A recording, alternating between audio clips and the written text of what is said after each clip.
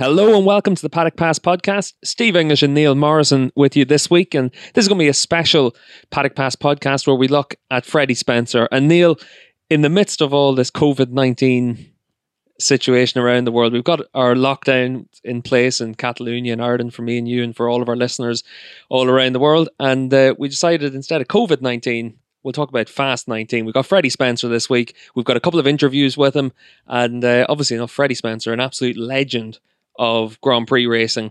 And what's your initial thoughts on Freddie before we get diving into this topic? Yep. Well, I would say that Freddie Spencer is probably up there with the all-time greats in terms of the immediate impact that he had on the sport. Certainly one of the biggest talents I think we've ever seen. Certainly comparable to someone like Casey Stoner or Marc Marquez, maybe even more than that. A guy that seemed to have the absolute world at his feet at the age of 23 years old. By that stage, he had already won 3 world championships. He had done something that no one had ever done in history prior to that, which was win the 250cc and 500cc world championships in the same year. And I mean, he just kind of rewrote the record books on his way to kind of those achievements. And people were sort of thinking like, well, this is a guy that's going to surpass Agostini and kind of rewrite all of the all-time records that Agostini posted. But I guess you have to consider the kind of decline of Freddie Spencer's career as much as his way up to the pinnacle of the sport. And there was a pretty dire sort of end to his racing career. But I think today we're going to focus pretty much on the positives. And you would have to consider him one of the greats of the sport, even though his stay in the top class was relatively short compared to some of the people that he holds kind of company with on the all-time list. Yeah, and you mentioned it there, Neil, about rewriting the record books. He was, of course, the man that became the youngest ever world champion when he won his first world championship, won a lot of Grand Prix in a very short space of time, but he was that really bright star that shines twice as bright but lives half as long, because his career really is just, in a nutshell, 5 years. His first Grand Prix was 1980 at Spa, picked up his first win a couple of years later, and his last win was only 5 years after his debut. He really did condense it all into a very short period of time. Obviously, we're going to get to it, but the double championships in 85, where he doubled up in 250 and 500s, feats that we've never seen since, and we never are going to see again. But they really were just that moment of Freddie's career that suddenly maybe the exertion of having to do those feats just became too much for him. Yeah, absolutely. Yeah, I think no one really realized at the time during 1985 just how much that took out of him. And I know there were quite a few physical issues that really hampered him in the years after that. 86, he had to retire from the first race of the year at Jarama when he had a massive lead. Looked like he was on course to repeat his feats from the previous year. Had to retire with an issue with his wrist, and that never really went away. And then there were, I guess you could say, issues with motivation and preparation, and he made a couple of comebacks which really did not end well at all. Not least when he came back in 89, I think it was. And by that stage, I think everyone was just sort of saying, Freddie, I kind of wish you had stayed away. But I think anyone that saw him ride will choose to remember those kind of years between 82, when he made his full-time World Championship debut upon Honda's NS 500, right the way through to 85. Because, I mean, in terms of impact, those 4 seasons were just almost unprecedented. Yeah, that's it, exactly. Unparalleled throughout those 4 years, really, to any other era we saw. And the biggest comparison we always had between Marc Marquez in the early stages of his Premier Class career was always back to Freddie Spencer. And then obviously when Casey Stoner retired, the obvious comparison was Freddie Spencer. I found it interesting lately because I'm writing something about, who the majority of people inside the paddock view as being one of their top 10 riders of all time. Freddie's a name that's constantly inside the top 10 lists from everyone I've received so far. And for some people, he's as high as 3rd or 4th. For other people, just didn't have the longevity. But he's there for everyone. Yeah, exactly. And you can see why, because nowadays with the Grand Prix structure in place, It's quite normal to see guys come into the MotoGP class at 20 years, 21 years old, having amassed a whole load of Grand Prix experience in the junior categories. But for Freddie to do that in 1982 as a 20-year-old, to come in and in his first full season win, win at Spa-Francorchamps, win 2 races actually in that first year. Even the year before that, even before he had reached his 20s, he was riding Honda's handling and basically like doomed NR 500, the 4-stroke, which really just never really went anywhere and had some horrific embarrassments throughout its time. And Freddie's, I think, sole appearance on that machine, he was as high as 5th at the British Grand Prix at Silverstone in 1981. So, this was a kid who just came from America with massive reputation and came on in his first year and was battling the likes of Kenny Roberts, Barry Sheene, Franco Incini, Graham Crosby, proper experienced riders. And in case of Kenny Roberts and in the case of Kenny Roberts, I mean, one of the greatest racers ever. I think that kind of meteoric that sort of impact that he had on the championship. I mean, you have to go back to maybe like Heelwood to have someone that young come on and make such an impact at the absolute elite level of the sport.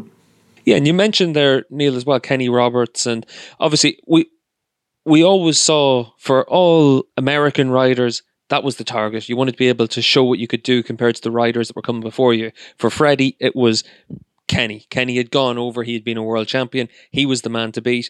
And we'll listen in a couple of moments just to an interview I did with Freddie at the Qatari Grand Prix only a couple of weeks ago.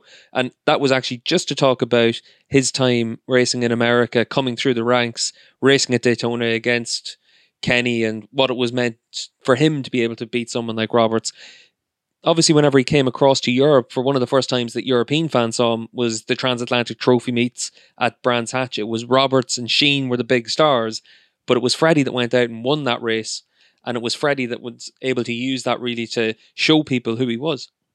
Yeah, exactly. And I mean, that in itself is evidence that he was able to show up at a race like that, first time ever at Brands Hatch. And he wiped the floor with Sheene, with Roberts.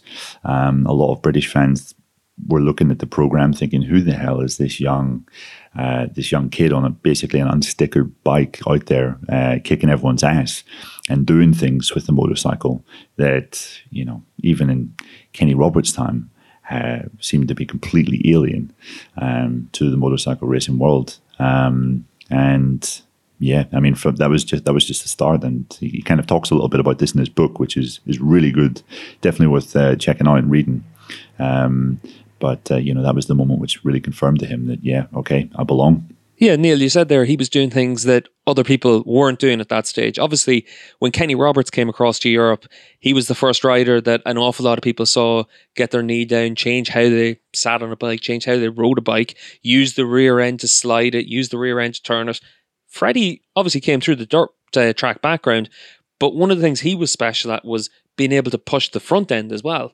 And in his book, he talks a lot about being able to, every time it was raining, he was going out on his bike and just basically trying to crash the front end and save it.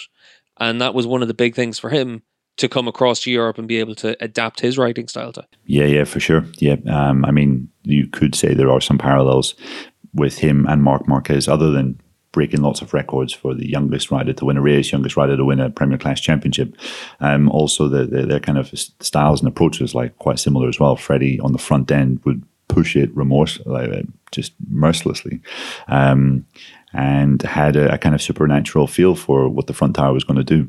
He also had a brilliant understanding of track conditions and how they would change, how to adapt himself, how to adapt his position on the bike with those changes. And that just came about from countless hours of running in the kind of area around his house whenever he was younger. And he was competing basically from the age of 4 years old, just constantly out on dirt track ovals.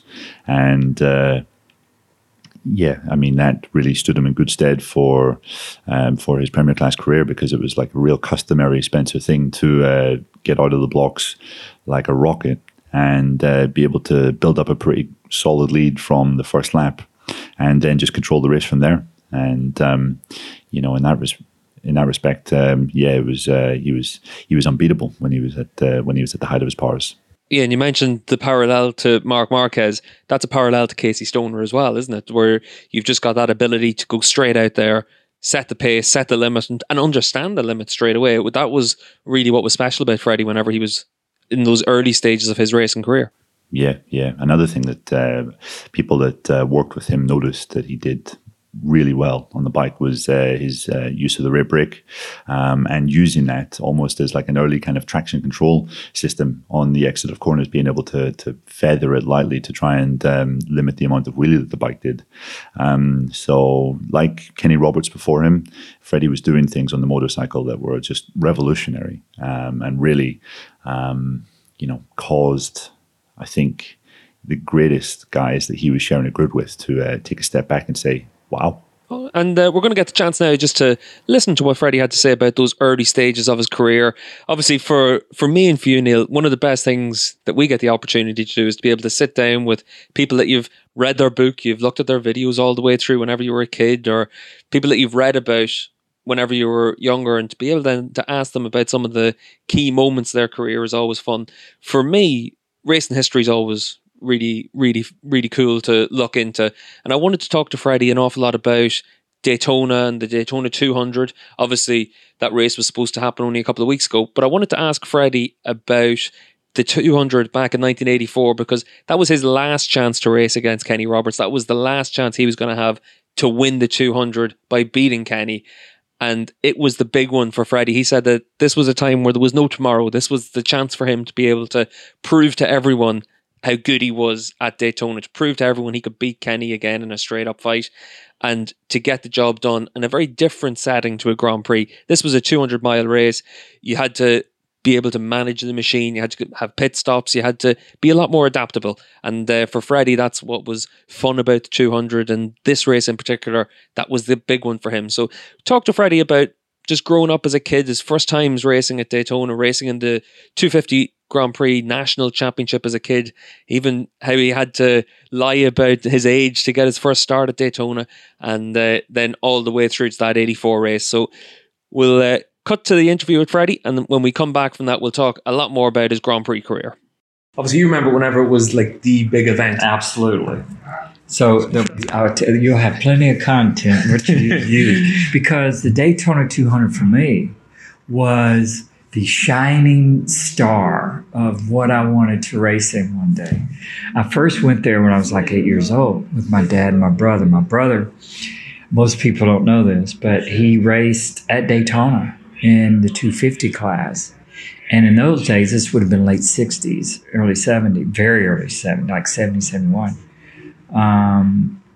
They would have so many entries. There'd be 3 classes of 250s, like novice, junior, and expert, like in the dirt tracking. And then, of course, you had the 200. And in the 200, there would be Triumphs and BSAs and Nortons and things. And my earliest memory about going there, besides my brother there, was my dad and I on Monday morning, because it was Speed Week then, Monday to Sunday, is I couldn't wait to get under the tunnel and roll down the window, and I could hear all the different bikes, so I could pick out the Nortons, like John Williams and Dick Mann on the BSA, and the Harleys of Cal Rayburn and Mert Lowell and Mark Brailsford, Roger Riemann. And then the 2-strokes. I remember in the 2-strokes would have been 72, the 3 TZ350s, but then the Suzuki and Kawasaki with the 4-cylinder or 3-cylinder 750 water-cooled bikes, and like the Kawasaki's, the 750s. Talking about Daytona. And there was just this amazing blend of sounds of the 4-strokes and the 2-strokes, and I remember that I couldn't wait to someday race there. So I got my chance. I talk about this in my book about seeing Ken Anderson in a Cycle News, and he was riding a 125, and it was like, this would have been, I was 11. And then in the fall of That would have been around June when I was 11, so it would have been 72. And in the fall, Yamaha America brought in the TA125, and there was one race at a track in Green Valley, and I rode it, and then Dad signed me up to race in the Wednesday Amateur Day Daytona. And it wasn't on the banking. We used to run the infield backwards. We used to just come out on like the pit, the front little straightaway or the bottom of the apron of the big oval, and then come back into the infield. And it was like a mile or so. And so that was my first big road race. And that would have been when I was 12. It's supposed to be 16. But so, you know, those. So you went full flat tracker on it and just lied about everything. Yeah, exactly. And so I was leading the race to the very end, bike seized up. I was so small that the only way I could grab the clutch was I had to let go of the left bar to grab the clutch. I couldn't get there in time, high-sided. And it was in the horseshoe. And my mom was that your first big crash? Yeah, that was our first big crash. I remember it. My mom has a picture, I got it at home, of me in the ambulance, sitting up in the very back of it. The ambulances were station wagons back in those days. And I'm sitting there waving to my mom because she's down in that corner. And she was there in 73. And she was there the last year I crashed there in that corner in 87. She goes, I've never sitting in that corner again. What about the atmosphere whenever you were a kid? And you went, because was Daytona did it still look similar to it does now with the huge grandstands? Yes, not quite as much. But see, in those days, on Monday, you know, when you'd come under the pits, they'd already be cars, you know, and people, in those days, they could, you know, put their motorhomes and things. And, you know. So the infield's already full. Yeah, already full. You know, it was a full, like I said, full week. And in those days, the race was the most important thing. It was just a few years later. You always had the crowd down at the beach. And, you know, but it flipped, you know, 20 years later, 30 years later, there were 300,000 or 400,000 people there during Speed Week, but only maybe 30,000 would go to the race. You know, half of them probably didn't know there was a race going on. But in those days, in the 70s, you know, and I raced amateur, still went every year. Then, of course, 78, I started as a professional, 16, and won my first race there. In 78, 79, got second. Raced my first superbike race there. It's kind of a funny story in 78 because my brother had a Suzuki dealership in Denton, Texas. And so the mechanic that worked in his dealership and my brother, those two, built this GSX-R 750 for me to go down and race at Daytona, superbike race, right? And they brought this thing down there, street bike that they just, anyway, it wobbled so bad that when I would go down and turn, it would start wobbling. I'd come out of NASCAR 4 and then it would kind of settle down. I'd go through the tri-oval and then it'd wobble down in turn 1. The journalists in those days could kind of get up and get over the Harmco, kind of be on the side of the track in those days and take photos. Well, they would run, they'd see me coming and they'd run and jump over the fence. So I'd come in and complain about the bike and the mechanic and my brother, 2 peas in a pod, I called him, I said, well, you guys ride the bike then. The mechanic was Doug Poland. First race Doug ever went to, just talking. If you know Doug, he talks, and him and my brother together were a team. You know, it's a wonder I survived it. But that's my Doug Poland story. He was a mechanic in my brother's dealership. Was he at least a decent spanner man? Well, Doug has an opinion about it. You know, Doug's Doug, and he makes me laugh. And my brother and him were so similar. You know, I'd come in, complain, they'd argue, and nothing ever changed on the bike. Nothing ever fixed, but got fixed. But wasn't a whole lot to work with. But anyway, that was my first superbike race. So Daytona for me, you know, and I bring up those times of seeing the big guys on a rotor, and that inspiration was so ingrained in my mind. I want to race here. And then, of course, my first national rotor race, my first professional win, my first superbike race were all at Daytona, and it was all. And so that place gave so many of us, one, not only inspiration, Americans, but even outside of America. Giacomo will tell you, one of his great memories is winning the 200, in '74. And I remember watching him go around, and him and I've talked about it many times that, it was the first time I saw Ago, and obviously in person, and Jarno Saarinen and stuff, and so it was a true international event. It was so unique, American, because of being an oval, even though, of course, the oval at Monza and places that came before, but it was that bigger than life place that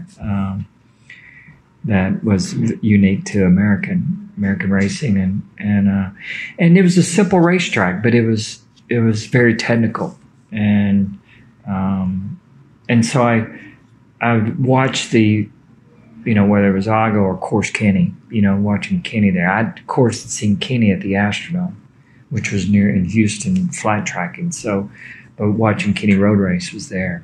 And then one day, maybe I raced against him, of course. Thought it was going to be 79, but he had gotten hurt at Sugo in testing in January. So Skip Askin filled in for him, and Skip and I had a great battle in the 250 race. My first year as a professional, 79, when I was 17. Well, what about that transition then from the first race you did there, 11 years old, to your first race on the oval, right, to then that first superbike race? Like, obviously, as you move up through, yes, you're getting more experience, this, of that, course, and the other, but just that transition from the small track to the big track and then to the big bike. Yeah. Obviously, racing, just on the infield, even though I would have thought, racing, I could race in the banking now. Would have had no business doing that. I mean, it's such a challenge. And then everything in between, all the club racing I did in between, because when I did that race in 73 there when I was 12, that was literally the national championship one race, because there was really no organized amateur club race in the United States. There wouldn't have been, maybe Kenny, of course, and Baker, and they got ones that were older and already professional racers and then got to come. But as far as my generation, Randy Mamolos, myself, Eddie, they came up through club racing and got experience, and then national level. It was that transition during that period that allowed me to be prepared when I was 16 to be able to race, ride on the banking and win. Because up until before that real growth in club racing in the mid-70s, everybody was late 20s, mid-20s. Most people, like Kenny, they road raced because it was part of the Grand National Championship. Mm-hmm. And then they started getting experience by coming over here. And people, like I said, like Steve Baker, Cal Rayburn.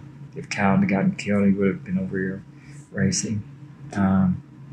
But so there was that transition that didn't make that first time I raced on the banking as dramatic as it would have been, because I'd already raced at Texas World Speedway as an amateur, already raced at Charlotte Motor Speedway, Talladega, and but still, it was an amazing feeling the first time I went around that first year in 78, because the state told me, and again, because I've paid attention to everything, I was ready for it, Was it still like the same track layout as it is now, like big 32 degrees? Absolutely, 33-degree banking. You can't walk up it, you crawl up it and you can sit, but it's very steep, and but once I raced on it and I took to it. Not everybody does a good job at Daytona, because it seems simple. It's a very basic layout, but it's very technical, and because of tire wear issues, which was critical, especially in that time. The first year I raced the 280 we'd have one tire. You didn't change tires. So the Goodyear that we ran was so hard that you could run the 200 mile, and I probably could have used to get back to Shreveport, you know. And so it spun a lot. And so you're, you know, coming out of the infield onto NASCAR 1, coming out of the chicane were the criticals, you know, points.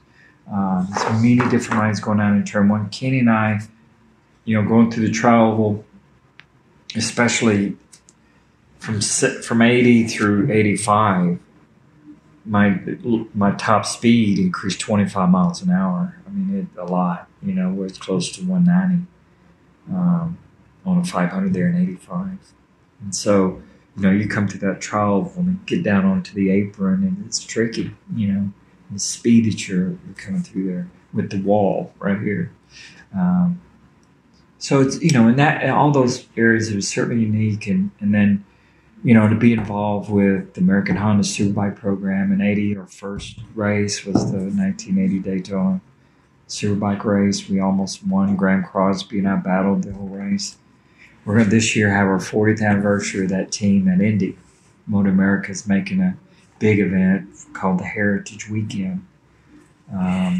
So that's going to be pretty cool. Yeah, because I was going to say, like, something like Daytona and Indy are two of those big iconic American ovals. Exactly. And like they're cathedrals. Yeah. I mean, they really are of our sport. I mean, you walk down Gasoline Alley, or you walk down, you know, into Victory Lane at Daytona. I mean, it's you know, it's everything in what we do. You know, I mean,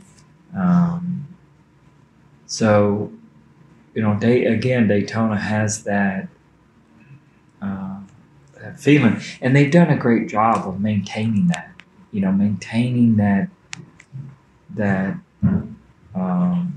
pageantry of what it is, and just the, you know, the sense of what it is, and they, you know, you keep some things the same. You know, and then obviously, like, when you go to the 200 now, it's so insignificant compared to what it used to be. Like, I remember I went in 2012, and I'd been there for the 500 a couple of weeks earlier. The whole grandstand's full for even the truck race on the Friday night. Great atmosphere. You go during bike week, and everyone's down the beach, everyone's in town, and you think, oh, this is great. Like, the place is absolutely filled with bikers. I know. Bike fans. Well, you think that they're bike fans and things like that, but they're not. They're just people that have a street bike and have no interest in going to track. Most of them wouldn't even know there was a race, you know. If you look back on footage, the last years of real huge crowds would have been, well, Kenny and I was still racing there, and there's, you know, the 200 was still the Grand Prix bikes. Would have been, you know, 83, 84, you know. And in the grandstands would have still been, you know, pretty good. Probably the last huge crowd would have been 80, you know, maybe. It just changed a little bit. But what was it like whenever there was that massive crowd and the buzz from it? Yeah, oh, well, you know, again. Because there was only like one grandstand in the infield at that stage, wasn't there? Yeah. And then everyone was pretty much on the start-finish strip. Yeah, everyone would have been on the start-finish strip and around the infield. You know, in those days, it was completely full of cars up against the fence around the infield, standing on their motorhomes. And so, you know, I mean, you see them, and because I'd see them standing up, you know, especially in those years between 80 and 84. There's the Kenny and I battling, you know. In 80, we were both on 750s. I qualified pole. I was second. 81, he didn't race. He didn't race there. He was hurt again. But 82, 83, 84, it was him and I. And so, what was that like? Well, it was the 84 race would have been the one that was really important. Kenny had our similarities at Daytona because he was leading there his first year, 72, 73, 74, the battle 74 with him and Ago. But every year something happened. It went to 78 that he finally won the race. And then 79 he was hurt. 80 he broke because him and I were battling 80. And then he won it two more times. You know, he won it in 83, 84. So we got to 84. He'd run it twice. I'd led it every year. 80, 81, 82, 83. Broke. I had the race won in 80. And Poland was only on your bike once for those Yeah, times. I was 78. Yeah, no, it was Irv and I, at 80, first year, 200 reserve 750. And then in 81, it wasn't Irv. I was American Honda. And then 82 was the first, the Honda FWS. And then, of course, 83, we started running the NS 500, 84, the V4. And so 84 was the one. It was the last year of the original circuit. I wanted pole and wanted to win the 200. And I knew it was Kenny's last 200. This was it. There was no tomorrow doing this. I beat him for the World Championship 83, and so everybody was looking for that battle. Well, plan was I broke the 2-minute barrier. First time anybody had ever run under 2 minutes, got pole, got that. Then in the race, the plan was, because these 500s are fragile, so making them last 200 miles is not easy. That's the first challenge. Second challenge is that since 82, and my almost won there, we were changing tires, rears, each, not front, just rears, in each fuel stop. So if everything worked out as I thought, then the last 2 laps before I came in for the first fuel stop was my push. I was going to push. If I could get about a second and a half, figured we would get them maybe about 8/10 in the pit stop. We had it timed. We were watching them, and we were maybe about 8/10 quicker. And then the outlap. And he's on Dunlops on Mitchells. I figured I had him about 6/10 on the outlap, maybe. Again, if all worked out well. And it was like clockwork. I mean, I got about a second, came in, and then whatever it was probably a little over a half second we gained, maybe. Got out, and I had him 2.2 seconds. And I thought, okay, if I could maintain that, the pace, we were having a little fuel issues.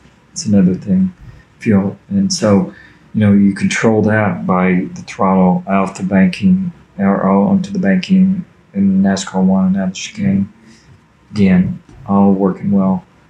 With about 4 laps to go before the second fuel stop, I started hearing the change in the engine pitch.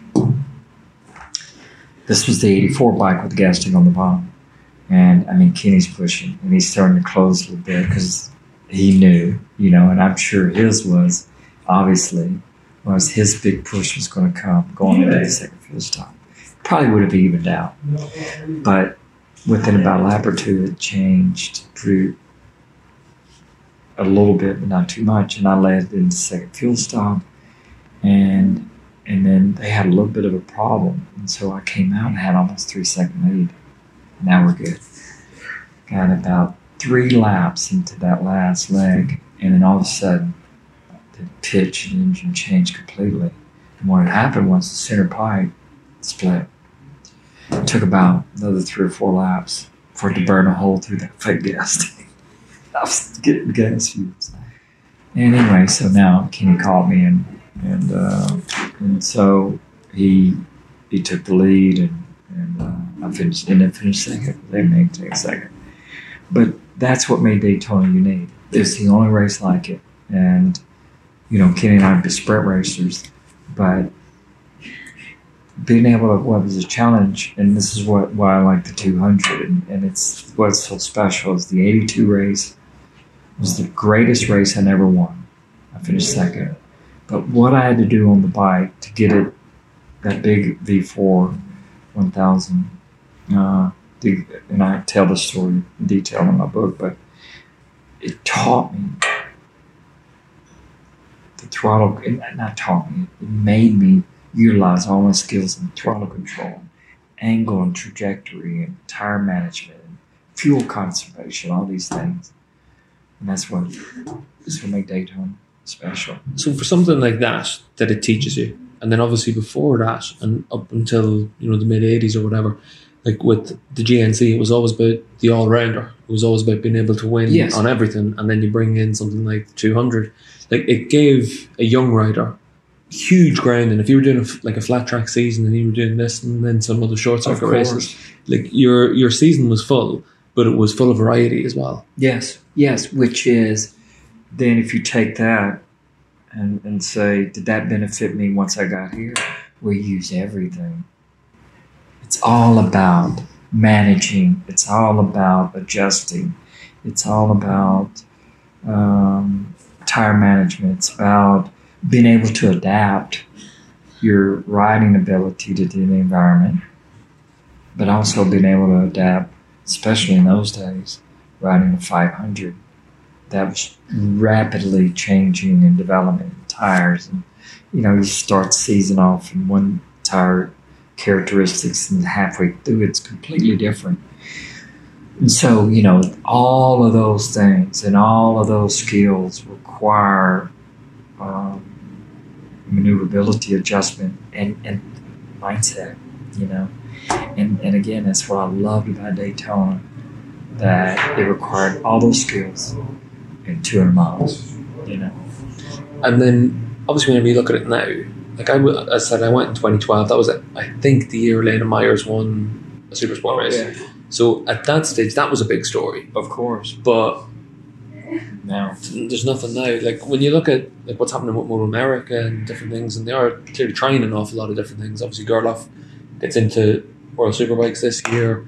Wow. Joe here this weekend. I tell you, in Belgium, Joe doing well. He's going to do more. You know how it works. He's going to do more for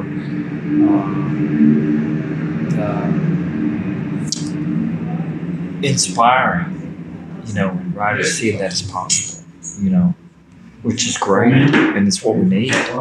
There's no better way to motivate young riders in the U.S. than to see, obviously Joe doing a great job. He's doing here yesterday to the, Friday to yesterday, today, and see what happens in the race.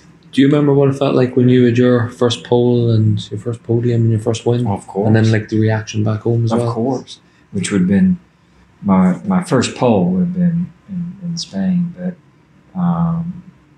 in May of '82, and then my first win is July 4th of '82 at Spa. It's not a bad day for us. Not bad. With the plan is this year it's going to be at the Bikers Classic. It's actually July 4th. So one of the collectors that I ride for, he's got actually an '84 bike that's painted. It's got Comstar wheels. He's putting 40 on it, and plans I'm gonna ride it. So it'll be 38 years ago of July 4th. I'm gonna ride the bike around Spa, which is my favorite place. But of course I don't know. And in those days, obviously there wasn't the shock of American because Kenny was already he was world champion in 79, 80. Randy had come over and won his first win. The second American won a 500 race. Well, Pat Hennon was actually the first, but and then Kenny obviously first world champion. But Randy won his first race at Belgium, 2 in 80. And then when you look at that era, then you came through right in the middle of that sustained period of American success. Yeah. And then you look at it now. Do you see that maybe right now in the US in particular that people are sort of going down the route of Supercross, motocross, big, yeah. and the talent is going towards that just because that's where the money is? That is what has happened since the decline of American, the AMA National Superbike Championship Series and the basic pullout support of the manufacturers, which happened in 08, 09 in that financial crisis, and when DMG took over the championship, which, and tried to make it more like NASCAR, but we're not NASCAR, The AMA racing specifically, especially in Superbike in those days, is used for promoting, the race bikes, and it's part of the development. Welcome back to the Paddock Pass podcast. Again, this is a Freddie Spencer special. So Steve English and Neil Morrison. And Neil, we've already said it, but it's worth saying it again. Obviously, this is a time where it's important to have a good distraction from everything that's going on in the world at the moment with the coronavirus. And we hope that all of the followers of the Paddock Pass podcast are able to get something that's able to just take away an hour from them and give them a nice distraction. And there's no better distraction than to talk about one of the best Grand Prix riders of all time, Freddie Spencer. We've listened to Freddie talk there about his time coming through the ranks in America, racing at Daytona against Kenny Roberts. Obviously, by the stage that he was racing Kenny in that 84 race, he was already a world champion. He was already a Grand Prix superstar. But let's talk a little bit about those early years of his Grand Prix career. Neil, you mentioned it earlier on. Freddie had come across, had a couple of starts. I think it was on a Yamaha in 1980. He did one race, and then you mentioned as well the British Grand Prix in 81. But 1982, that was the start of it for Freddie in the Grand Prix Championship. Yeah, exactly. Yeah, he had been signed up to Honda, I think, in 1980, and Honda were so desperate to kind of get hold of his services that they actually allowed him to go to Europe and race in Belgium aboard a Yamaha machine. So even though he was contracted as a Honda rider and he made his Grand Prix debut on the Yamaha, that's just how highly Honda valued him because of what he was able to do in the kind of national championship there. And then coming across in 82, he had obviously had that run out at the British Grand Prix in 81 aboard Honda's four-stroke. And then Honda decided, okay, they'd basically tried so hard to get a four-stroke to work in the 500cc class in the early 80s, and they realized, okay, you know what, this isn't working, and they had to go to the drawing board and design a completely new motorcycle. And the NS 500 was three-cylinder machine, lighter, a little less powerful than the Yamaha, which was basically one of the bikes to beat on the grid at that time. Also, the Suzuki 500 as well. But the fact that it was a little lighter, more nimble, Freddie was able to really use that to his advantage. Straight out off the blocks, he was a real force to be reckoned with. He was up there fighting with Sheen and with Kenny Roberts in Argentina in 1982, the first race of that season.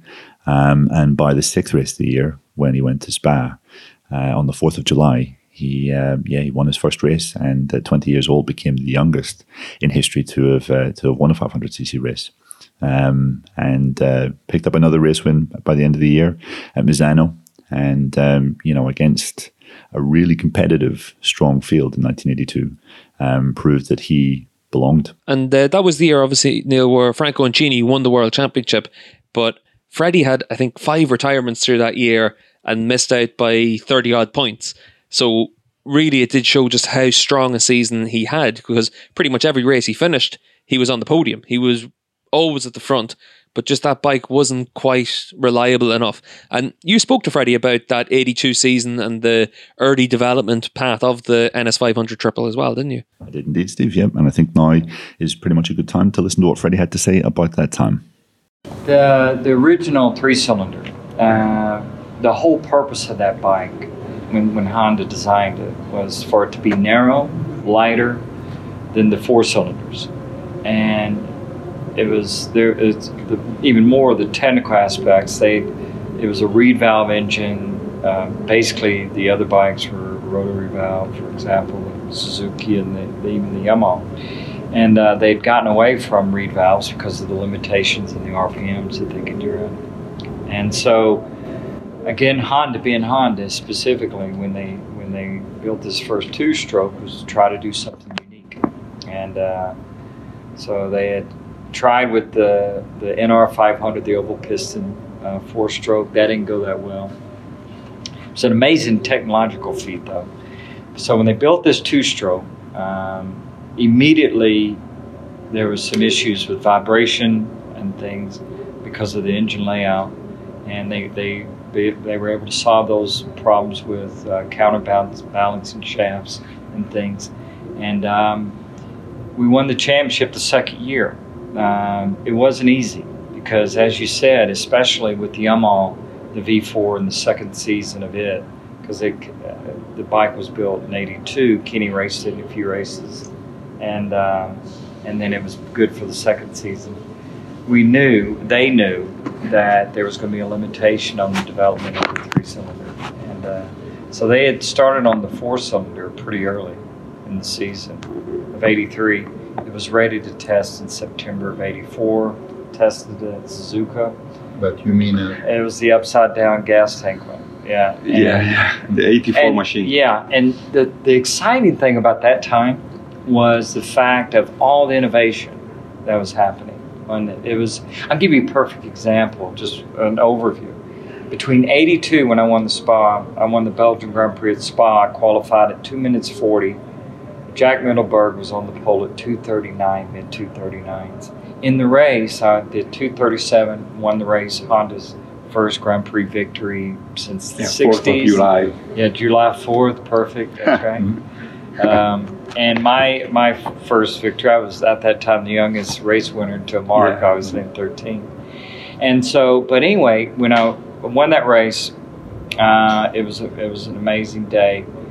But just 3 seasons later, in 85, I won the race again. My lap time was almost 9 seconds a lap faster between 82 and 85. Because we went from bias to radials, steel tube frame, box aluminum frame, unit ProLink V4, all this technology. And radial tires too. Yeah, radial tires, which I did all the initial development work with them. And so it was this amazing progression of technological development, evolution of chassis design and power. Just absolute power, because Honda came into the game in 82, HRC. Great stuff there, Neil, with Freddie Spencer talking about those early stages of his full-time Grand Prix career. But Neil, it'd be remiss to talk about Freddie in those early years without talking about probably the most standout moment of his Grand Prix career. It was Sweden in 1983. Yeah, exactly. I mean, you think of the all-time great battles in the history of the sport. You think of Hillwood and Agostini. You think of Rossi and Lorenzo. You think of Rainey and Lawson, Rainey and Schwantz. I think Lawson and Roberts in 1983, that basically can hold its own among the most dramatic title races that we've ever seen. It was just fantastic, because you had Freddie, who had a full year of experience under his belt, coming into the championship as one of the favourites. That bike was obviously developed and was in a really good shape by the start of the year. And then you had Kenny Roberts, basically, who had been slightly humbled for 2 years, not winning, losing his crown after winning it for 3 years consecutively between 78 and 80.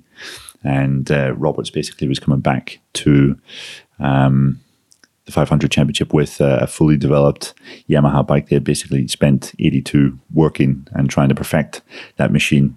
83, Kenny announced that it was going to be his final year of Grand Prix racing. This was the chance to basically win that crown back. And all year, Freddie and Kenny went at it completely.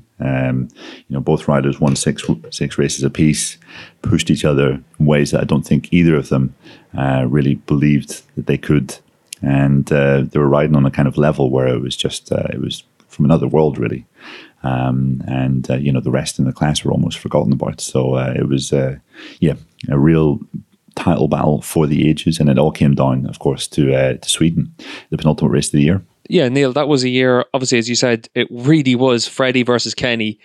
No one else was there. And they split all the wins. Freddie did the winning at the start of the year. Kenny did the chasing and then was able to win from pretty much the second half of the year onwards. Was all about Roberts.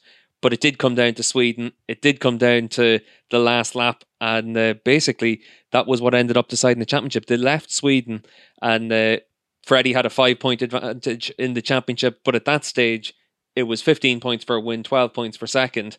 And it was all but impossible, really, to see Kenny Roberts picking up that world championship. But let's have a listen to what Freddie recalls from that Swedish Grand Prix. I think you can rest assured that Kenny Roberts would see it pretty differently even all these years later. Kenny said that I talk about this in my book, but he set it up perfectly because I was quite a bit quicker, but he was sandbagging me. Started the race, he was as quick as I was, a little bit quicker, and I was barely hanging on. I'm thinking, this is bad. I'm in trouble. And this race, one race from the end, was important. We knew it was going to be important because he had closed the gap down, and so I was able to, if I won the race, I could go into Imola and finish second. So with 5 laps to go, I started showing him a wheel on the right-hander, leading on the back straightaway, to hopefully get him to tighten up the line. And on the last lap, he was probably thinking I was going to pass him on the inside. I set up wider. It was a bank corner that actually rolled off in the exit. And so he tightened up his line. He got his worst drive out the corner. I got my best drive.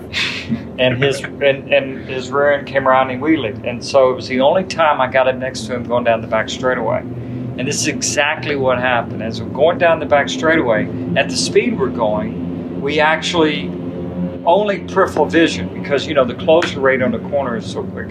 So as we're going along, you see the rider next to you, and if you're going to react to them, it's usually just a whole reaction.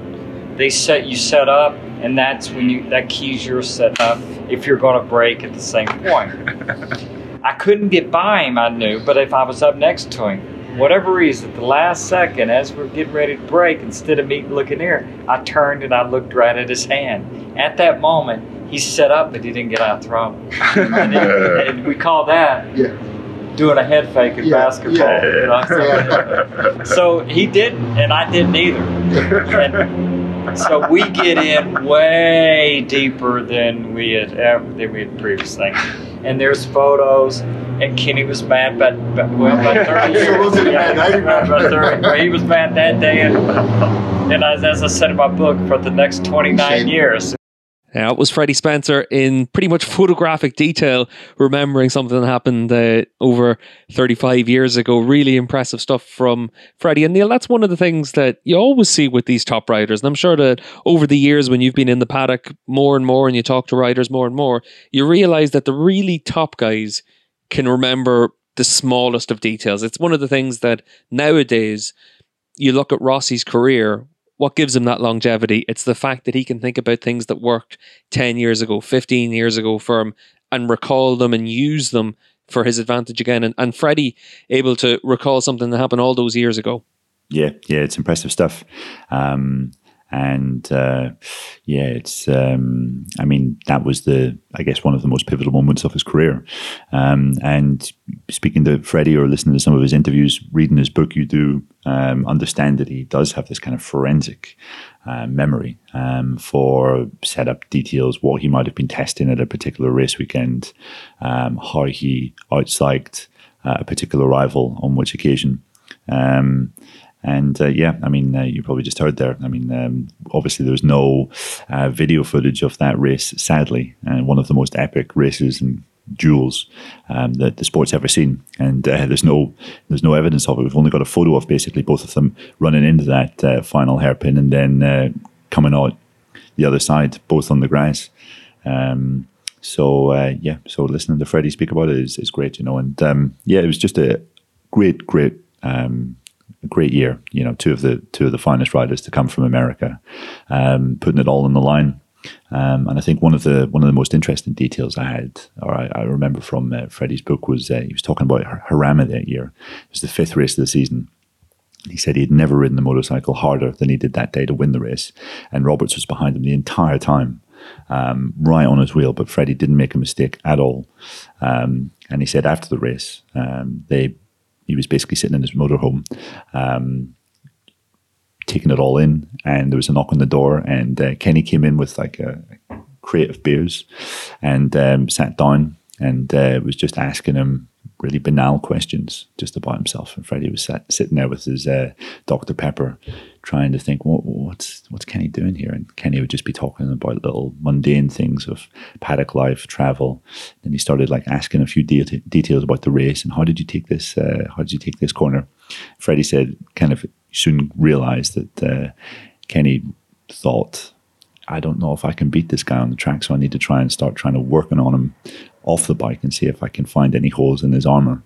And it was just this lovely little detail about how, he basically worked Roberts to such a level that all he could think about doing was trying to maybe find holes in it mentally. And indeed, Kenny, after that race in Sweden, said that the greatest mistake of that year, and I think one of the biggest mistakes of his career, was underestimating just how badly Spencer wanted to win. Yeah, that's really interesting stuff, Neil. And I think that's one of the things that, especially when you're at the top, it's sometimes very difficult to see the wood from the trees. And it's difficult to look at what's coming next. And you see that time and time again. It doesn't matter if it's in racing, it doesn't matter if it's in football, it doesn't matter if it's in golf or tennis, whatever the sport is.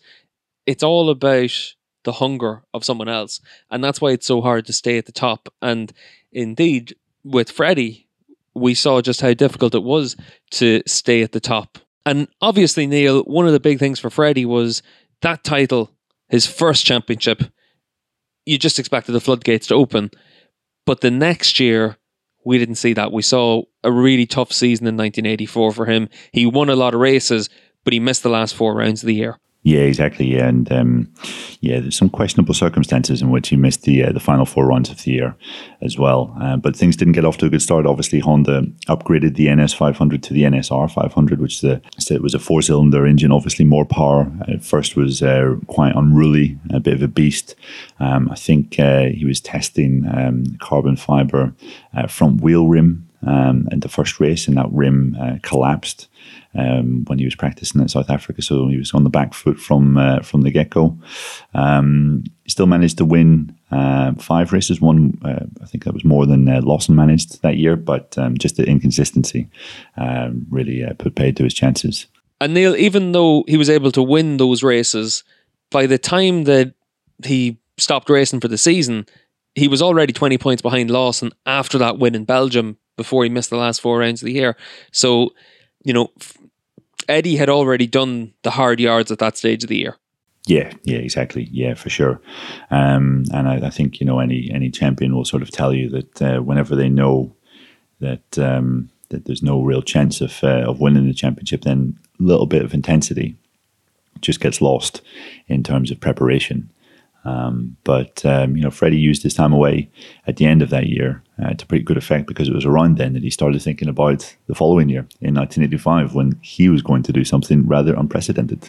So obviously, Neil, 1985, that's the year that really makes the history of Freddie Spencer. We talked earlier on about coming in and immediately being at the front, but 85 was the year where he won the 250 title and the 500 Grand Prix championship. Yeah, it was masterful really achievement, because he didn't just win it, but he won it quite convincingly as well. Both championships quite convincingly. He was coming up against a really stern Eddie Lawson test in the 500 class, and then Carlos Lovato was doing some quite remarkable things in the 250 championship that year. But Freddie just had a kind of iron will.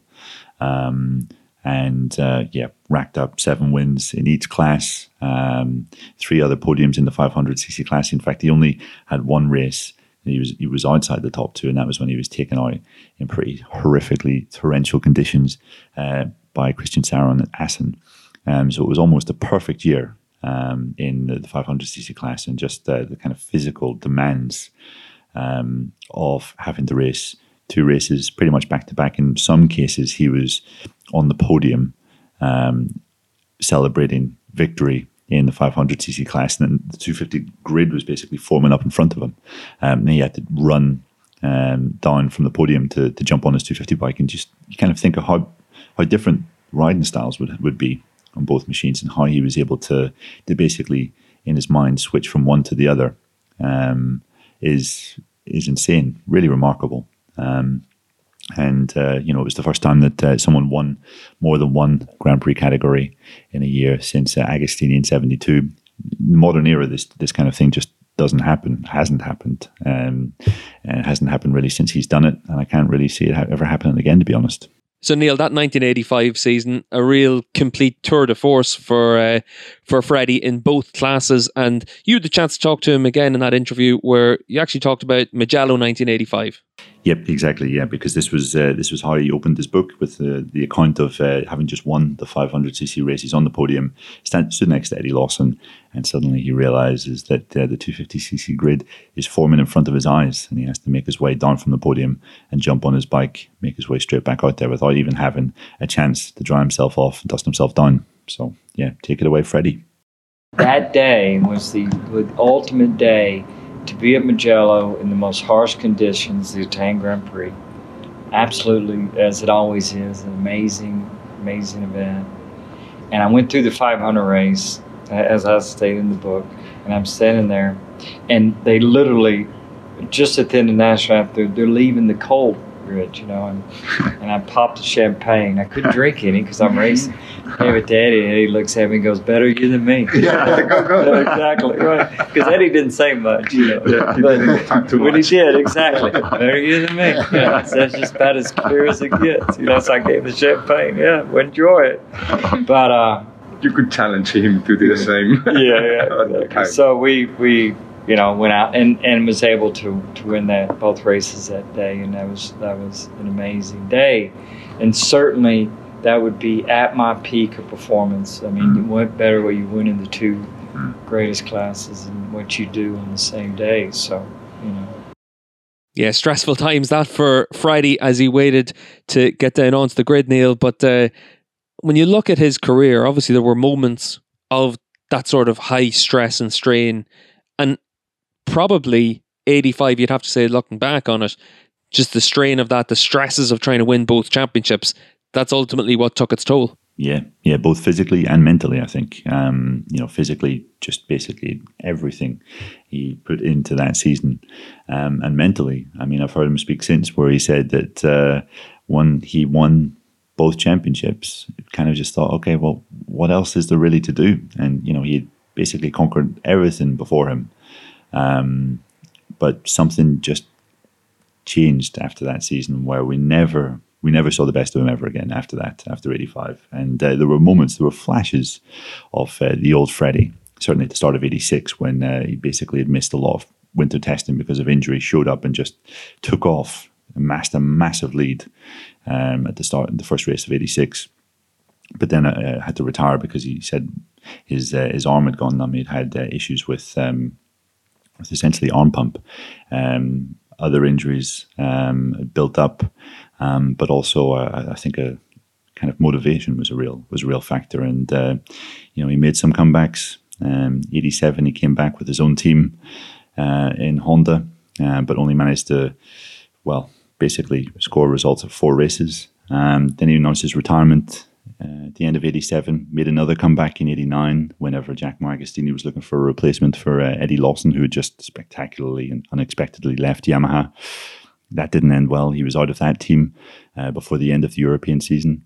And then having gone back to America and done some racing there, he came back to the 500cc class again in 93. And this time he was lean, fit, but had 2 big crashes at the first 2 races of the year, got badly injured, and ended up missing most of that season as well. So, there were a few disappointing comebacks, I think you could say. But I think it was Michael Scott, the great MotoGP author, journalist, who said that there was just a kind of natural balance evening itself out because Freddie had what he had done in his early years. There had to be some compensation for that. Yeah, and that's the thing, Neil, because it was all condensed so much. Because even by the time Freddie retired at the end of his career, his final retirement, the 4th and final one in 95, he was still only 34 years of age. He was still, younger than some of the riders we see in MotoGP now. But he had already been burnt out for the best part of 10 years at that stage. Yeah, exactly. And I think even when he was doing all of his winning in Grand Prix, he said to a load of different people at that point that he never saw himself racing into his late 20s. And I guess, this is where you draw your parallels with Casey Stoner in terms of doing so much racing, being in such intense competition from such an early age. You get to a certain stage in your early 20s where you've got 20 years of intense competition behind you. And finding that motivation that's needed to stay at the absolute top of the sport becomes more difficult by the year. For Freddie, it certainly seemed that way. Yeah, and that's the thing. It's easy to look at, someone like Stoner and see a 27-year-old that retires from top level competition, but you don't see whenever you're a kid and you're racing in the dirt track scene in Australia for Casey, or when you move to Europe when you're 11, 12 years of age, and you've spent 20 years working towards that goal. It's not as simple as the day you turned up at the World Championship was the day the hard work started. And, Freddie, as you said, another example just like that. But regardless of anything else, he left this huge mark on the sport just from that time from 82 until 85, what he was able to achieve in those years, to be able to win 27 Grand Prix, to finish on the podium half your Grand Prix career. Like, he was that sensational star. Yeah, exactly. Yeah. And I think, not that we need any further signs of his talent. I mean, that was clear enough whenever he burst onto the scene. But even when he was back riding for Agostini's Yamaha team in 89, there were races at the start of that season when people watching were thinking, oh my God, I think Freddie might be coming back. Kel Carruthers was his crew chief, who had obviously spanned for Lawson, and Kenny Roberts in the previous years. And I think it was in Australia, that memorable first Australian Grand Prix at Phillip Island, when you had four guys at the front. You had Gardner, Rainey, Saron, McGee, all fighting for the win. And Spencer actually got a pretty bad start. And it was coming through the field, and at one point was actually the fastest guy on the track. And I remember reading an interview with Cal Carruthers he did a couple of years ago, where he was thinking, I think we've made a pretty inspired decision here, but pulling this guy out of retirement. But it just never really worked out after that. And sadly, it really sizzled out, which wasn't really a way that was befitting a man of his talents. Yeah, Neil, it's always good fun to be able to sit down and talk with Freddie about any of those early stages of his career, or in your case, when you were able to talk to him about his Grand Prix career and some of those key moments for him. So from myself, Steve English, from Neil Morrison, big thank you to everyone for listening to today's show. And we'll be trying to make sure that we're still able to get a Paddock Pass podcast out every week during the course of the lockdown. If you want to be able to support the podcast, we're still on patreon.com/Paddock Pass podcast. You can still tweet us at Paddock Pass Pod. And we're still on Facebook with the Paddock Pass podcast on facebook.com.